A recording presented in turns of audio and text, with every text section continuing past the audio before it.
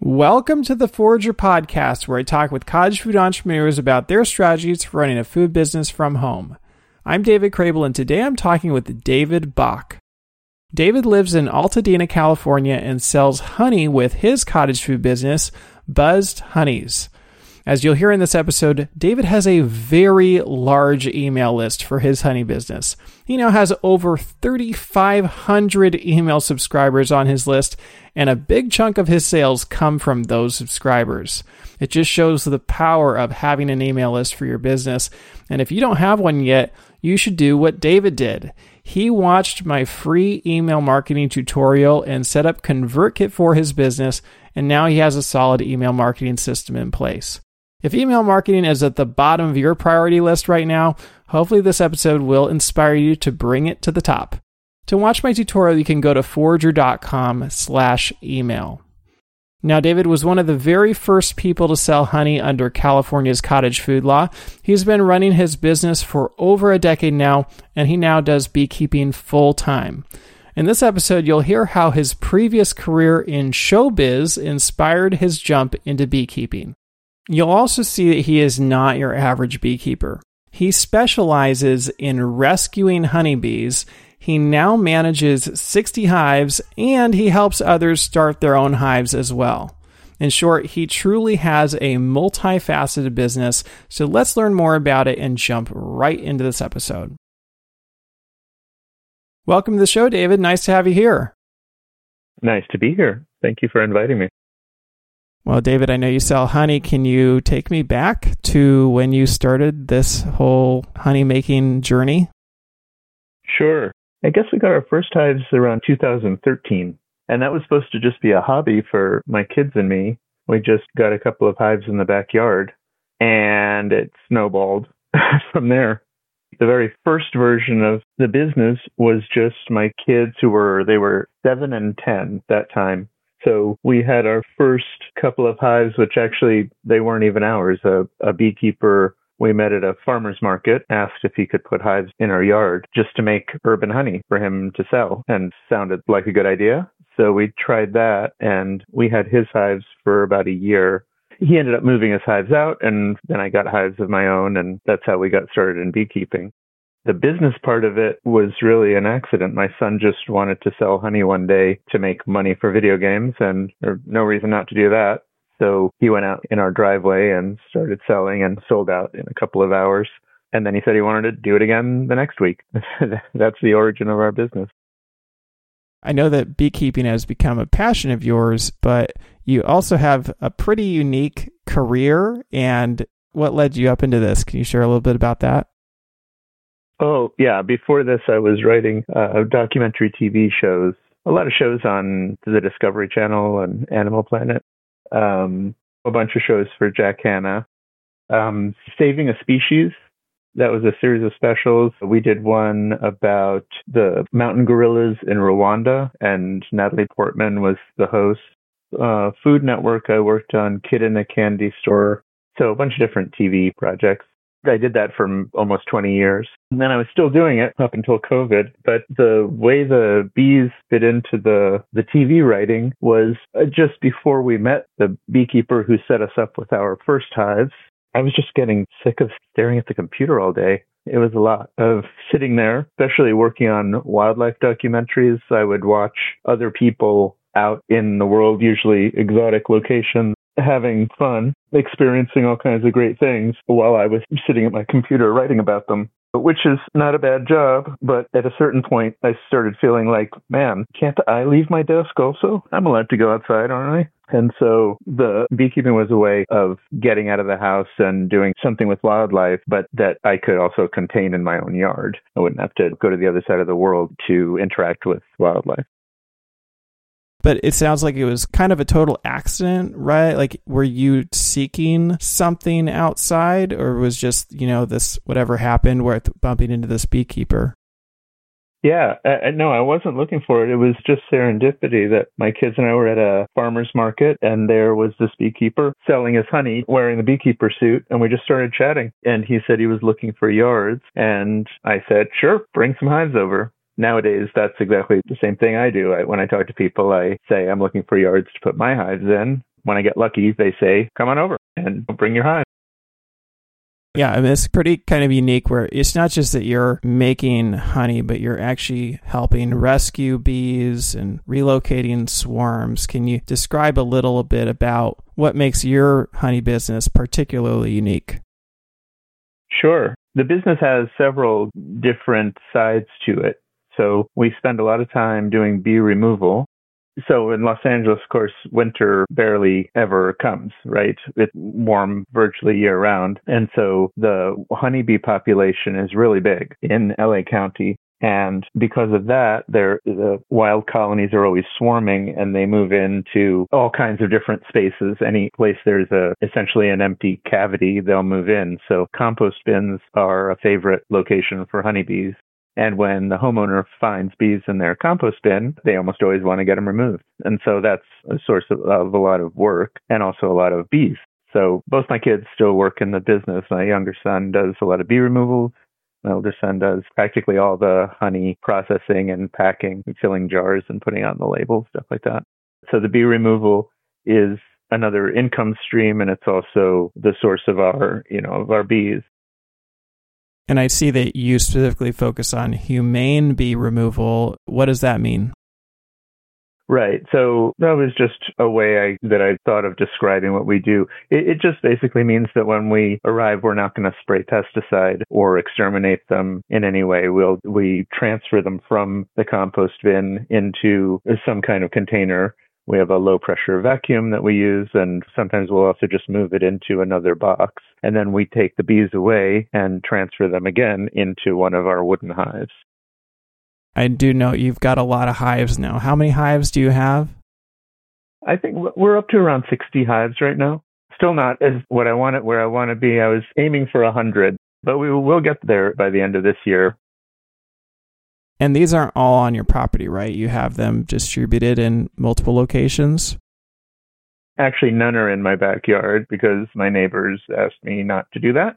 So they are in 9 different locations around LA County: Beverly Hills, Hollywood, Pasadena, Altadena, and some other neighborhoods, Mount Washington, Highland Park. And how do you get access to these locations? So that's been the biggest long-term project. When we first started and just had a couple of hives, it was not a problem to keep them in the yard. And then as soon as we started doing removals, which happened like in the very first year, we started capturing swarms, we outgrew our own yard right away. And so I just started asking everybody I knew if they had space for beehives, and used social media a little bit, put a note on Nextdoor. And slowly over time, people would contact me and offer their yard, and I'd go check it out. And some yards work better than others. But so at this point, we've got some really great locations. Usually people with a very big backyard or a second lot that's undeveloped. One location, the owners bought the property and are still planning what they want to build there. So that's a double lot in Hollywood, and it's totally undeveloped. The owner just lets me use it for bees. So it took a lot of luck and a lot of asking people if they had room for hives. I'm also thinking about just like the amount of work it takes, because you've got to travel around to maintain these bees. Like, how much of your time is actually spent just driving to the separate hives and taking care of them? I can't remember exactly how much maintenance a beehive requires. Yeah, I visit every 2 or 3 weeks. And so several of the yards are very close to where I live. And then the others are maybe under half an hour drive. It's only the Beverly Hills yard that's about an hour each way. But otherwise, I've kept them roughly in my area. So it sounds like not too bad in terms of the amount of time you're spending maintaining them. No, much less of a commute than most people have if they work at an office. Almost everyone in LA would drive more than half an hour to get to work. Now, I know that bees have just been a big issue in the last 10 years in terms of the populations of bees and the risk of, I don't know if it's pesticides or whatever, but I just know there's been a lot of movement in trying to increase bee populations. Is that part of what drives you in this work? I mean, the colony collapse disorder was a big story several years ago, and I did know about it, but that wasn't one of my big motivations. And that's a whole topic in and of itself, the threat to honeybees. But the summary of that whole issue is there are a lot of honeybees all over, and they're doing pretty well. And so honeybees aren't actually a threatened species. It's some of the native bees is a different story, but I don't work with them and I'm not a researcher, so I can't really speak about that knowledgeably. There are definitely some bee species that are threatened, and honeybees are not one of those. There are lots of challenges in keeping healthy hives of honeybees. So they're not a threatened species, but you do have to take a lot of steps to keep the hives healthy because of mostly the parasite, the varroa mite. Well, I know that this is a very multifaceted business. Obviously, you sell honey. Obviously, you relocate hives or swarms. But you also have a separate business. I guess it's kind of part of the same thing, but it has a different name, I think, where you actually help other people start hives, right? So you teach them all the tricks and everything. Yeah, so that was something I started a couple of years ago. People often wanted to buy beehives from me, and I was doing that for a while, but very often those people, I would check in with them after a few months and the bees had died, or, they had to move and they couldn't keep the hives, or someone in the house got stung and they had a bad reaction and they want to get rid of the bees. So it's pretty expensive to get started, especially when you buy all the tools and the suits and the hives themselves, and then you need a stand to put the hives on, and there's a whole bunch of stuff. So what I started doing, instead of just selling hives to new beekeepers, I offered to rent them the hives for a few months, and part of the rental fee included me or one of my employees, and so we would go over and do the beekeeping for them. We'd visit every 2 weeks, and some people wanted to be there and learn the process with us, and some people just wanted to have bees in their yard and keep the honey.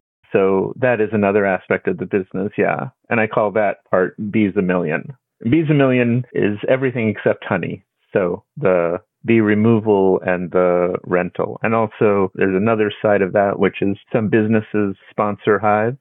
So when businesses sponsor hives, they pay a monthly fee. Their hives live in our bee yards, but they get the honey and they can come and visit the hives and take pictures and videos and stuff and use that as part of their corporate branding. And that has sort of come and gone over the years. But this year we have a few more people interested. I'm trying to build that part of the business more because, obviously it would be a significant income stream for me, and it provides a benefit for the businesses too, as far as their own promotion and also keeping their employees engaged, because their own employees, can schedule a visit to see their hives and also follow along by watching the videos or seeing the pictures of their hives and what they're doing. I'm just thinking about somebody who's starting or wants to start a honey business. And you said that it was expensive to get started. And let's just say they don't live in Los Angeles and they can't hire Bees a Million to help them. How much of an investment are we talking, and what should people know when they're getting started? Well, if you buy all the stuff new, unless you know someone who has hives already, you probably would spend about $1,000 to get started.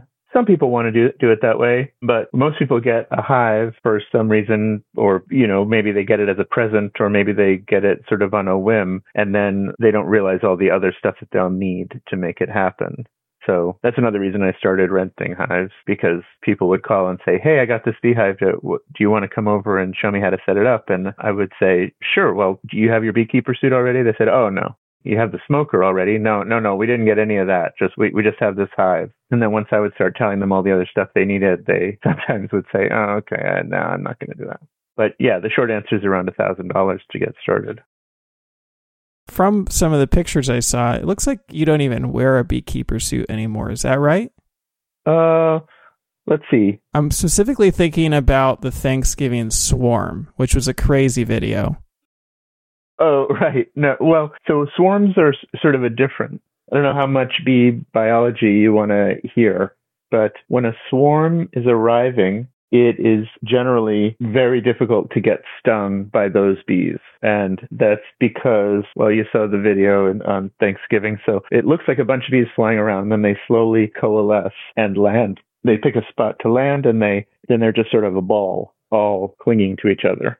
And when they're doing that, the bees that are in the swarm, they've left the mother colony, and the old queen has taken off. She abandoned her old home with about half the bees in the colony, and they're off looking for a new place to live. The reason they do that is because it got overcrowded in the original colony. In the original hive, they just ran out of room. And so the queen leaves to make room for one of her daughters who she leaves behind, and the daughter will become the new queen of that old colony. So the swarm is out looking for a place to live, but just before those bees leave their original home, they fill up with honey. Because when they get to the new place, obviously there won't be any honey there. And so they need that for energy and to feed each other and to have energy to start producing the wax comb that they'll need for the new hive location.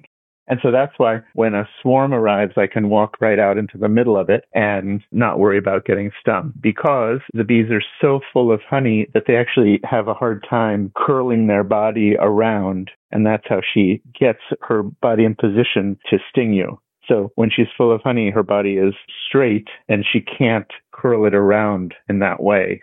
So physically, they have a very hard time stinging.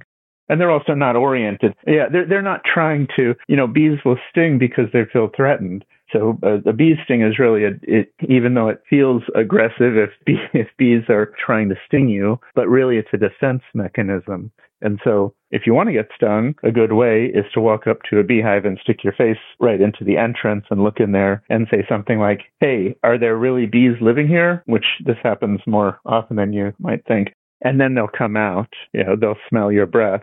They don't like mammal breath very much. It's one of their triggers, in fact. So if you're near a hive and you put your face close to the entrance, or even if there's a tree and you see bees flying around and then you notice the hole where they're going in and out, this happens all the time in the parks around Los Angeles. So people will walk right up to the tree and look in and say, "Hey, I think there are bees living in here." And that's the exact wrong thing to do because, as you talk, your breath is obviously, reaching the entrance of the hive, and that will activate the bees. The guard bees will come out to defend the hive by stinging. Well, that is all fascinating stuff. I didn't know any of that. So that is really cool to hear. Obviously, you have a ton of hives, a ton of bees, and you make a lot of honey, and you sell a lot of honey. I just am curious, though. I know you're past your main career. Do you think of this as a hobby for yourself, or do you really think of it as a business? No, at this point, I do this full time. I do bees all day. And up until COVID, I was still writing TV shows, but then, things changed. I was on a Jack Hanna show, and that involved him doing a lot of traveling and a lot of overseas traveling, interacting with people, and also visiting wildlife parks. And, when everything shut down, there was no way for that show to continue. And so they took a break, and that was a good chance for me to think about what I wanted to do with my life. And I'd been leaning this way for a few years anyway. I wanted to get more serious about the beekeeping. And so that was my chance to transition over to just bees and honey all the time. So I think you've been selling for over 10 years now. You started just after the cottage food law in California took place in 2013, right? Yep. I learned about that from you. Oh, really? Okay. Well, I know it was an accident to learn about beekeeping, and it was kind of an accident to have your son want to start selling and making some money and learning about the cottage food law. But can you walk me through those first few years? I mean, what did that look like? Were you just selling from home? Were you actually going out to markets? We had sales in front of the house pretty regularly. That was something my kids would do. And by total coincidence, right after we started, maybe 6 months or a year after we started, a company called Good Eggs came to Los Angeles. And that was kind of like an online farmer's market that would also deliver. And so they were here for a few years, but they called us. I still, to be honest with you, I'm not 100% sure how they found us because we barely had a website, but they called us up to see if they could distribute the honey. And that was the first real customer we had. And that's when they called, that's when I had to get serious and get the cottage food license and insurance and all that stuff, get the packaging better and scale up. But I was still obviously produced in a home kitchen. But it was so new at that time, the health inspector had never approved a honey business. And so that took it took several months of them visiting and me trying to explain things like, so we don't add anything to the honey. We have avocado honey, we have, let's say, orange honey, then we have honey from different neighborhoods, right? So my label, when I started, my label design said raw avocado honey. And then the cottage food people wrote back and said, no, if you have more than one ingredient, you have to have an ingredients panel.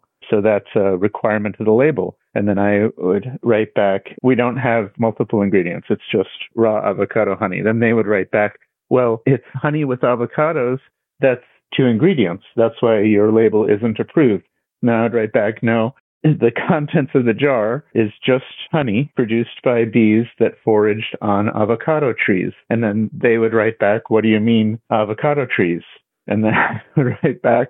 So we like that on and on until I finally explained that different kinds of honey come from different floral sources. And if you have honey that's almost, I think the rule is 60% or something like that from one source, then you can call that honey avocado honey, orange honey, clover, and so on.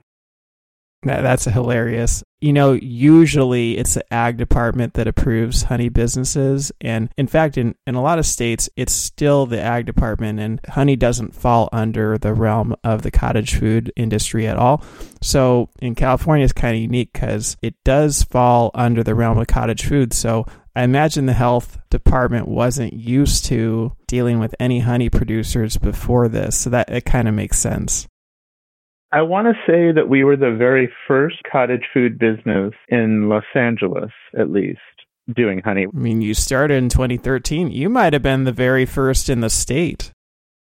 Maybe so. I mean, there are a lot of beekeepers in California, so I'm not sure about that. But I did see the list at one point of approved cottage food businesses, and I'm pretty sure we were the only honey ones. Certainly based on, so it was the health department we were working with. And they definitely did not have experience with honey. They also had a lot of questions like, well, what's your pasteurization process? No, I don't pasteurize with honey. Well, if you're selling a raw product, then we don't know if we can approve you.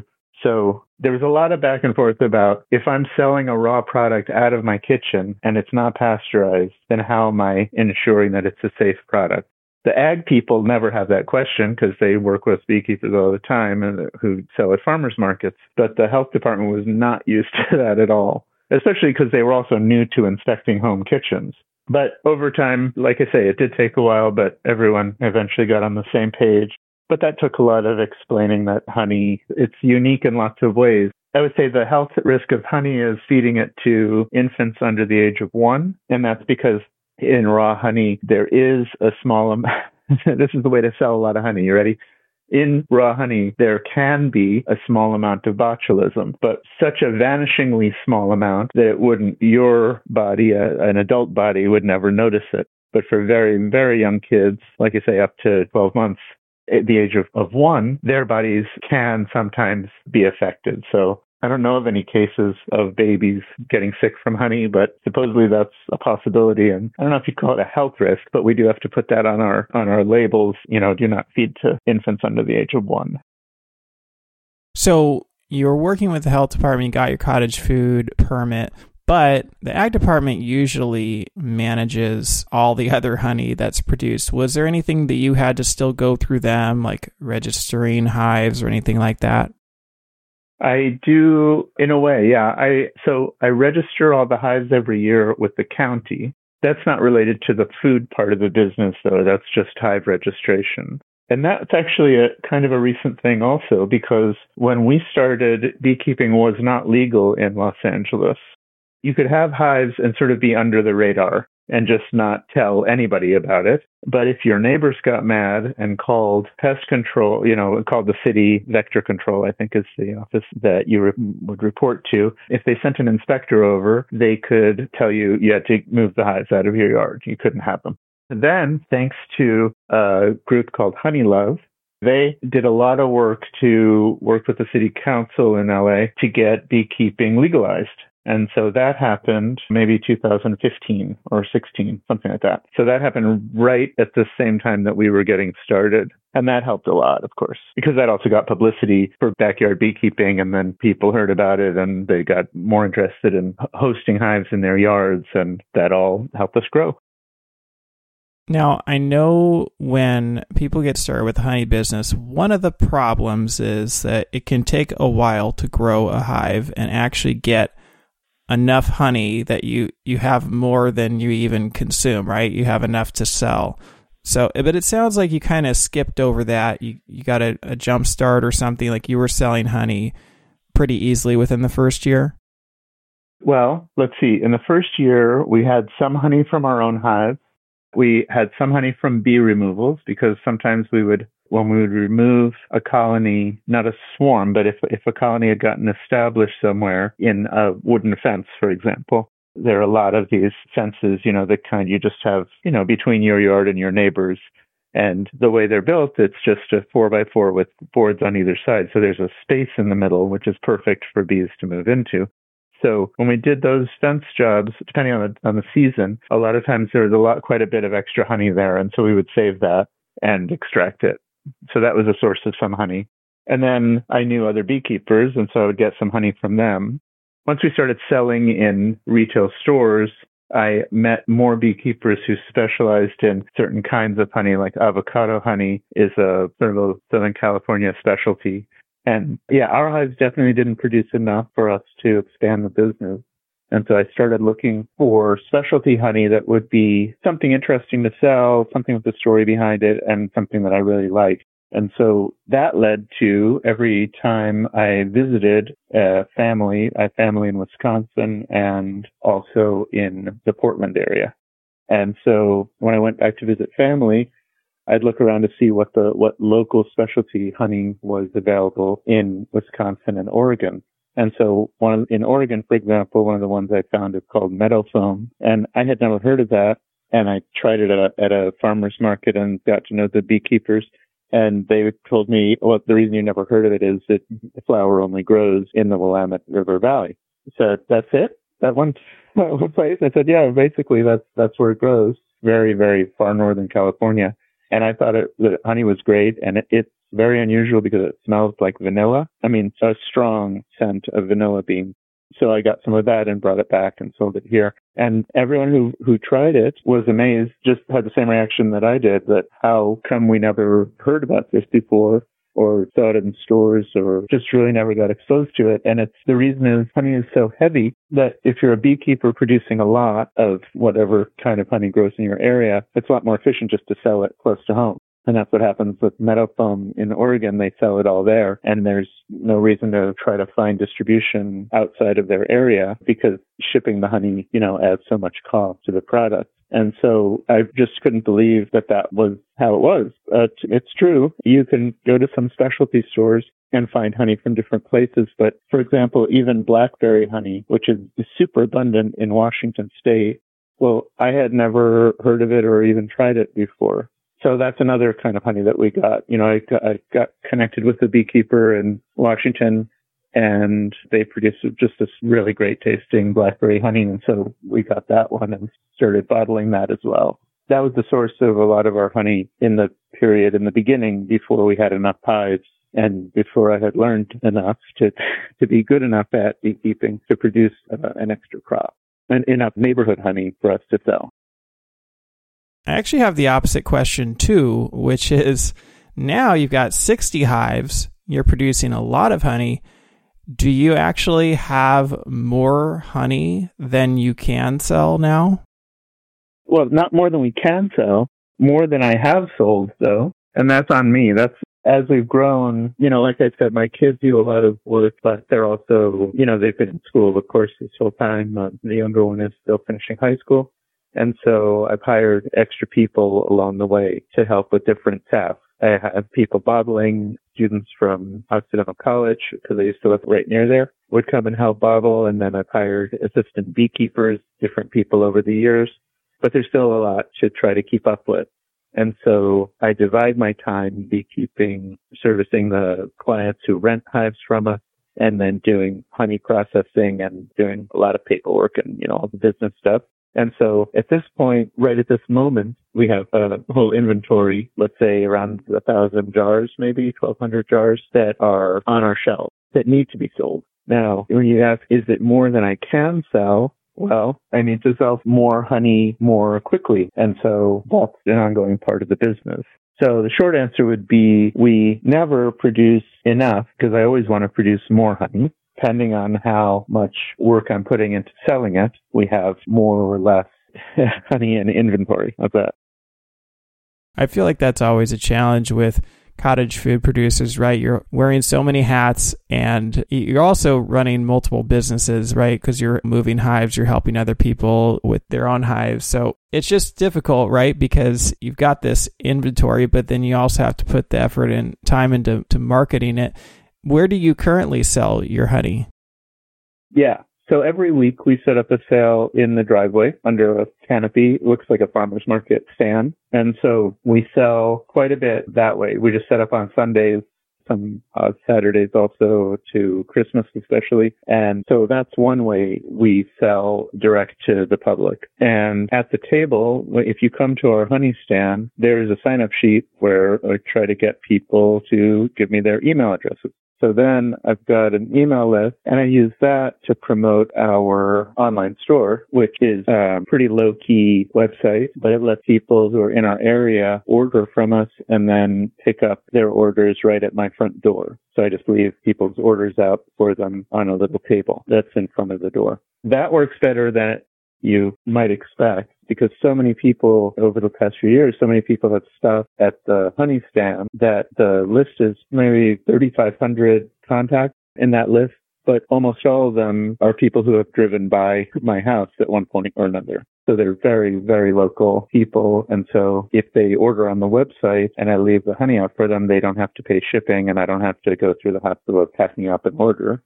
And so that, a secondary kind of direct to public sale. And then we're in about 15 retail stores that order not as much as I would like them to order, but they order, regularly. And then I found another really good way to sell is to approach mostly preschools and elementary schools that have a spring fair where they do a fundraiser for the school. And so we market to them at a little bit of a discount, but, they get wholesale pricing basically. And then they sell the honey to their own school community. And that's been a really great source of customers. Wow, so there's a lot in there. Let's start with the email list. You said 3,500 people on your email list. That's a lot. And how often are you emailing them? Yeah, not nearly enough. Probably once a month. And what are you using to manage that all?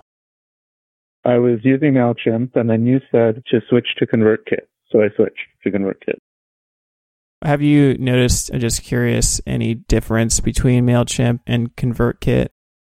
Yeah, I like using ConvertKit better. It just seemed like MailChimp was changing their policies, and I'm not really an expert on these things.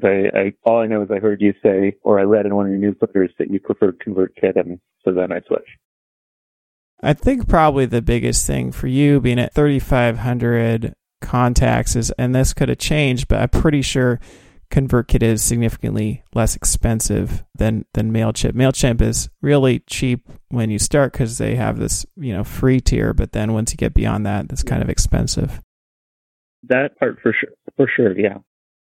So what do you currently price your honey at?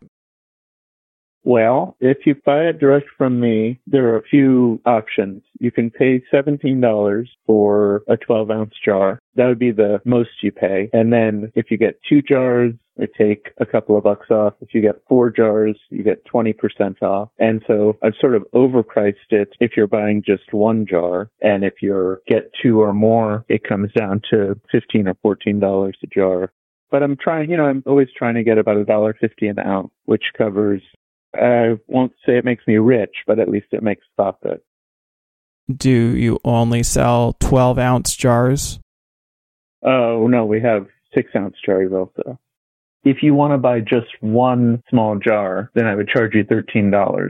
If you get 2 of them, I would charge you $22.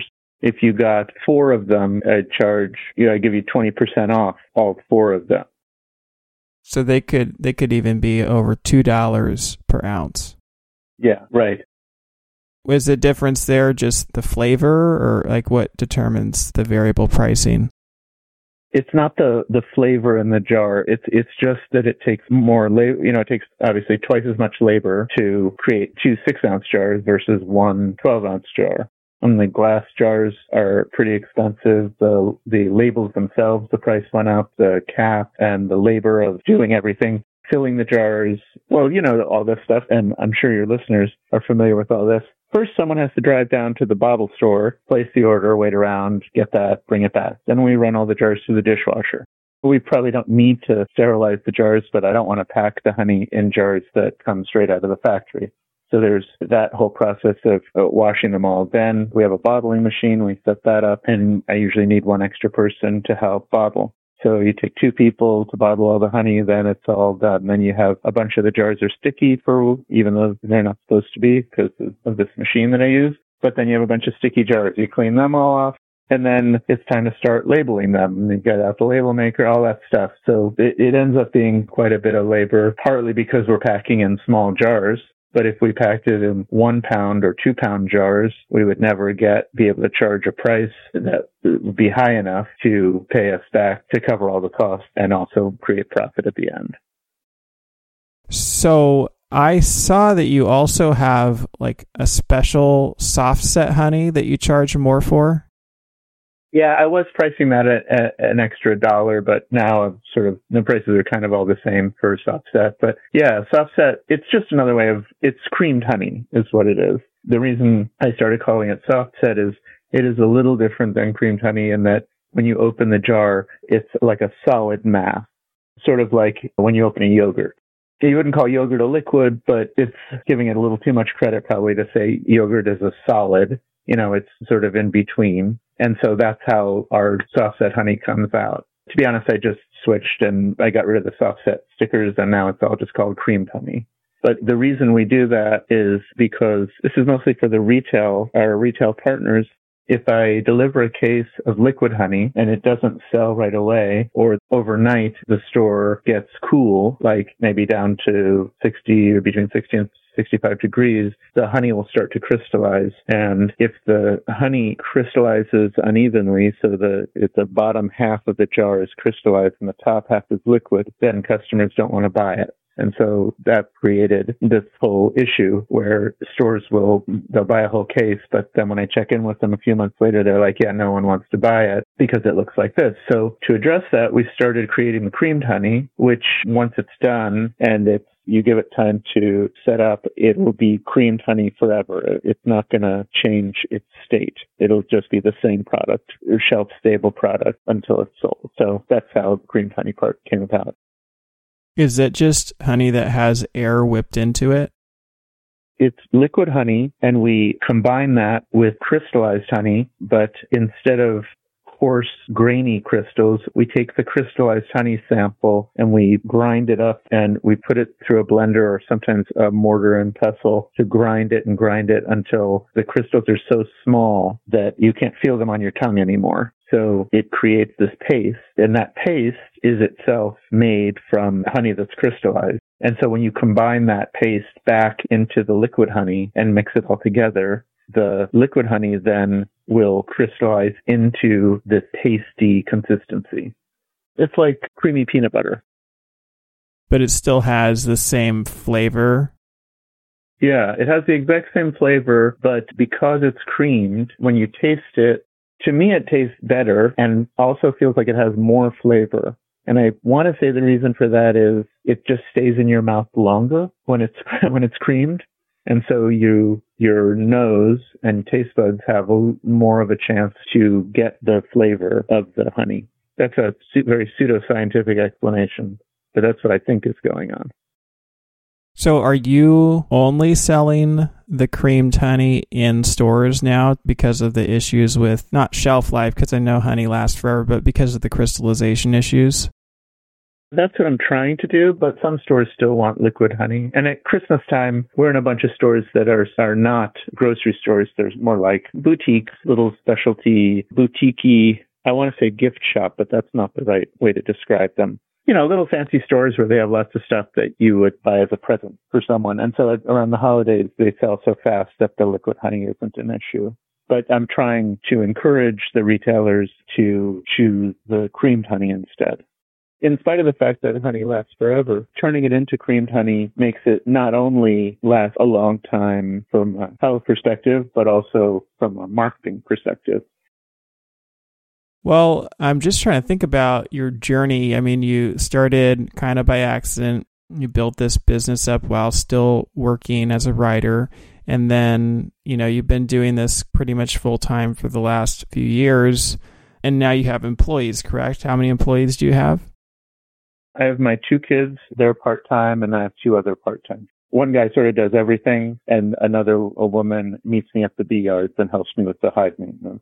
They've both been great. I've gotten really lucky, honestly, in a lot of different ways ever since starting the bees and honey. The people who work for me I haven't really had to look for them. They email me or they get in touch on Instagram or whatever and say they have time, or they're changing jobs, or some of them, I guess, don't need a job, and they just have always been curious about beekeeping. And so then I bring them in and I train them, and they generally buy their own beekeeper suit, and then they just start helping.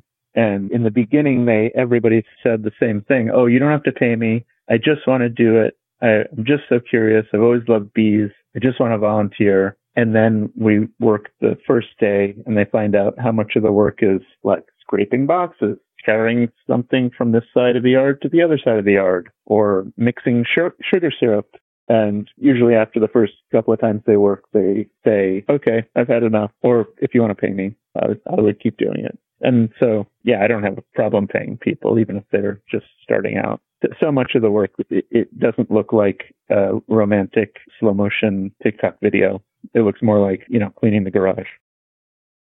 So even though you've been doing this for 10 years, I get the sense that it's still kind of fluid, right? You're still wanting to be able to sell more of the jars that you have on hand, maybe put more into marketing. You have different businesses that you're juggling all at the same time. Do you feel overwhelmed by having to juggle all these businesses at once? Yeah, as far as feeling overwhelmed, it happens, definitely. It happens only occasionally. So when everything comes together and a lot of stuff has to be done all in the same week, then I do start to get a little bit frantic. So sometimes we'll have to move hives to a new yard or out of a yard at the same time that I have an order of queens arrive, and the queens have to be taken care of in a certain way. And at the same time, we're bottling honey for an order, and at the same time, we're planning a pop-up event. When all of that happens in the same week, then it does feel like a bit much. That happened when we did a seasonal food show a few years ago, and it took a lot of prep to get everything organized for that, and there was also a bunch of beekeeping going on right at that same time. But otherwise, it's pretty manageable. Once the hives are in place and I know that they're healthy and I know that the location is stable, let's say the person who owns the yard isn't going to call me up and ask me to move the hives out, and the weather is good and so on, then I can let the hives just do their thing, like I say, for 2 or 3 weeks at a time without having to go and check on them. And so during those periods, I can focus more on marketing and bottling. But there's always more to do. I never run out of chores. Everything I do, I can always improve it. I'm redesigning the labels now. My son did original artwork for a bunch of the labels. So I have to finalize those designs, and then having signs printed to direct more people to the sales that we have in front of the house. That's actually I do have a marketing tip for everybody out there. If you don't sell from your own house, I recommend trying it. And if you think no one will come, I can strongly recommend having signs printed. I think I spent about $150, maybe $200 on signs. So I had signs printed, and I attached them to those little A-frame sign holders that the realtors use. You see them all over the place on the corner when they're having an open house. So I got 6 of those, and I attached my signs to them. And that has just been amazing. I mean, the amount of business that it drives right to our house. has just been incredible. I mean, when we started, I printed those signs, I guess, a year ago. And as soon as I printed them and put them out, we would sell over $1,000 of honey in one day from our driveway. And so I was really surprised by that. I didn't expect it to work so well. I mean, and there's nothing fancy about it. It's just a sign that says local honey and my address and an arrow which way to go. Now, some people are in a situation where either zoning ordinances in their city won't allow them to sell from home, or they're in an HOA that's not going to allow it. If you weren't able to sell in front of your own house, what do you think you would do to maybe leverage that strategy that you've now found, but without it being from your own home? Yeah, I mean, the homeowners associations, yeah, that's true. I have heard from a couple of people that they're not allowed to sell out of their house, but I never really understand that because as far as I know, everyone's allowed to have a garage sale. But yes, if it were impossible to sell right in front of my house, I would go to a street that you have to sort of look around to find a really good spot, but it should have enough traffic, it should be near a main street or on a heavily trafficked street that also has room for people to pull over so that parking isn't an issue or so you don't create traffic where the neighbors would complain about it. But that's what I would do. I would just pick a spot as close to my house as I could get just for convenience or travel time. And I would do the same thing there. And especially having the same spot and being there every week or twice a month or something. You have the same people, of course, in the area driving those streets all the time and being there consistently. Like I say, for us, it's every Sunday, but that has really helped to draw new customers and keep old customers coming back. And I finally realized that I should be putting a QR code on the bottom of the jars, and the QR code takes people right to the website.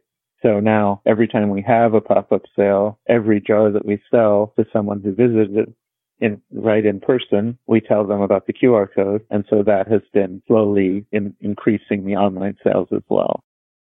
Yeah, so basically just setting up what would be a roadside stand, would be an easy way around that. And, in some cases, people might need to get a permit for that, but that's usually pretty doable.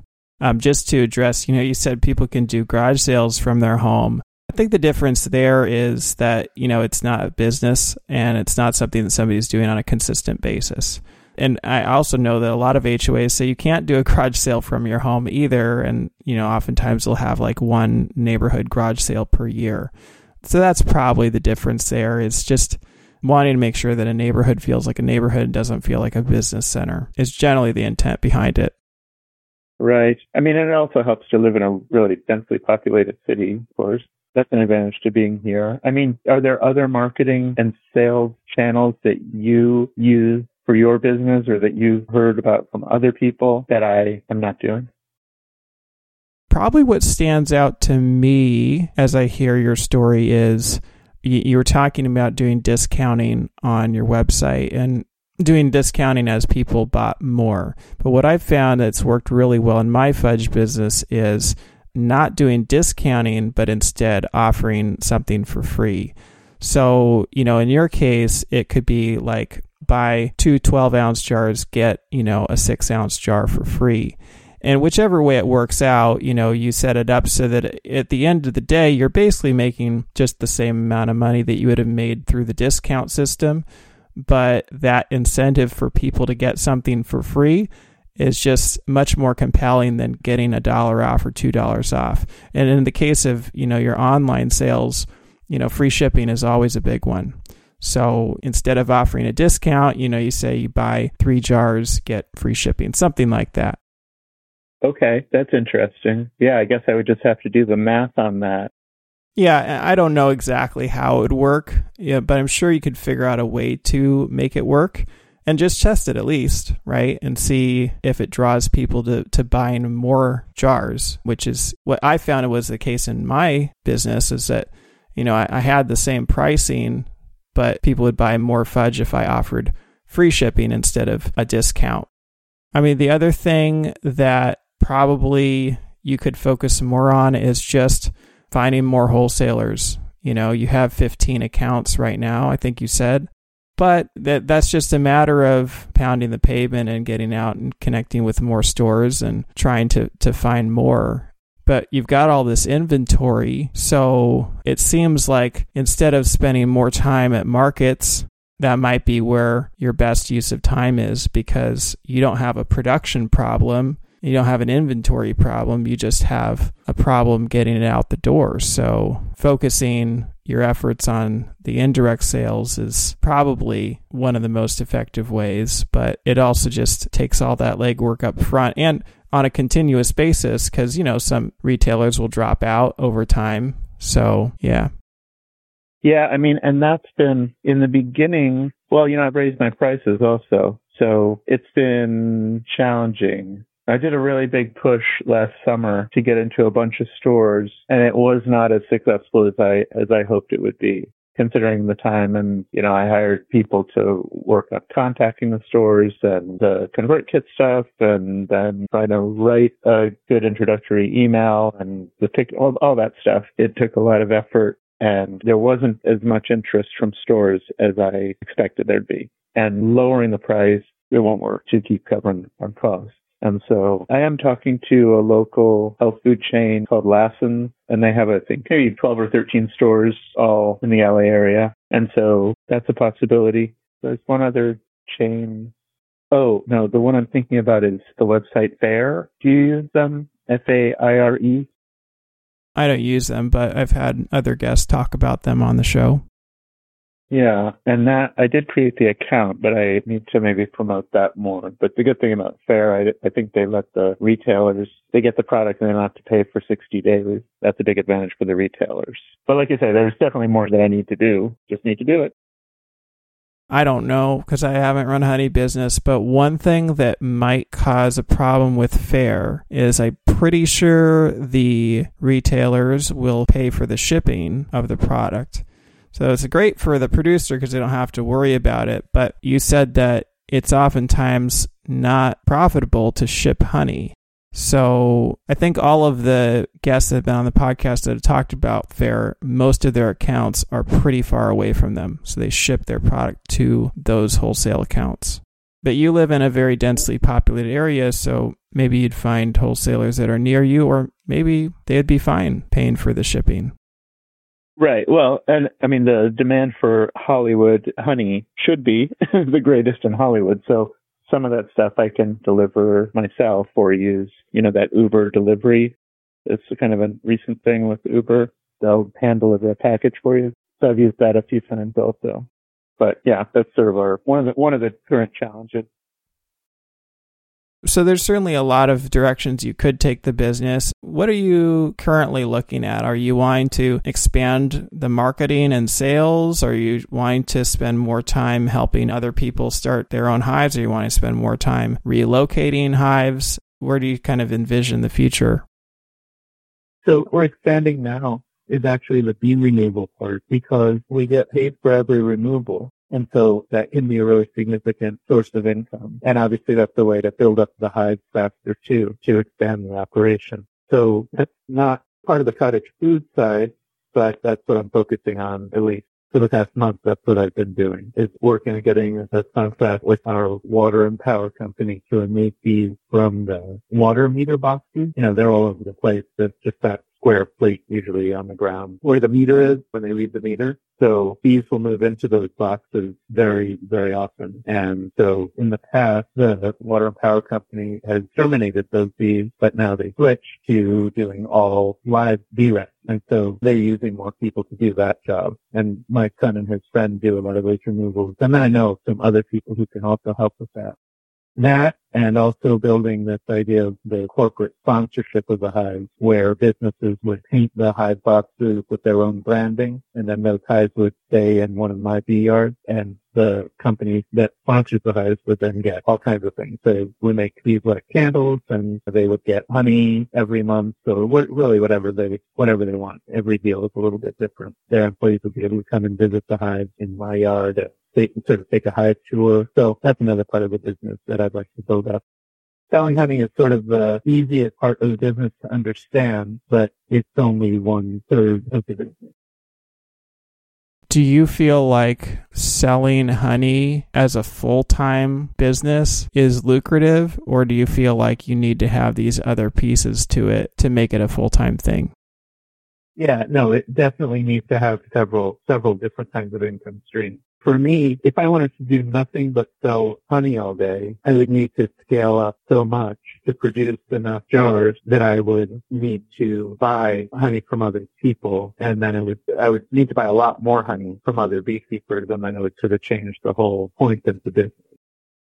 The honey that I want to sell comes from a specific neighborhood from my own hive, and it's just Hollywood honey, and that's what it is, and that's what we sell. But for me to produce enough of my own Hollywood honey, I would need a much bigger operation, and this is not what I want to do. I don't want to become the LA's biggest honey company. I would never be able to do it from a home kitchen in that case. I would need a commercial kitchen, and that would add a lot of expense, and I would need more staff to do the production consistently enough. And so, yeah, the short answer to that question is I wouldn't be able to make it if I were only a food business. At least, I mean, maybe other people have figured out how to do it, but I haven't found a way to make that work. I know that you run this as a full-time business now, but I get the sense that it's kind of more than just a business for you. I mean, you're really driven to do it. Do you feel like people need to have some kind of motivation other than revenue to focus on beekeeping and try to start a honey cottage food business? Yeah, I would say so. There's so much to learn about it, and there's so many little details to keep track of, and also so many ways to make mistakes that if you're not really interested every day in what's happening in the beehive, then it's probably not going to be a very satisfying way of spending your time. I mean, definitely you can't just look at the bottom line to decide if you've succeeded or not.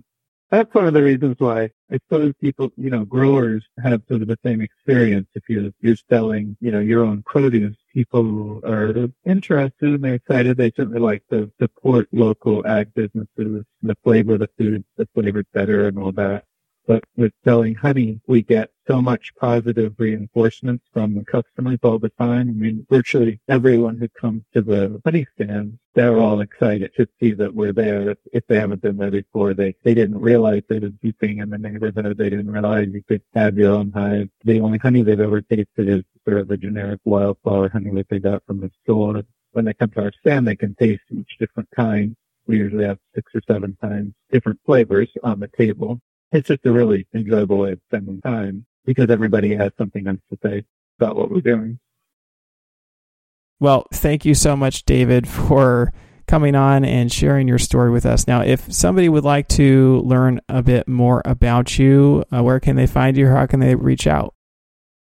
Oh, well, they could definitely go to the website, which is Buzz Honey with an S on the end. People could also go to, the website is not as much fun as our Instagram, which is also, at Buzz Honey.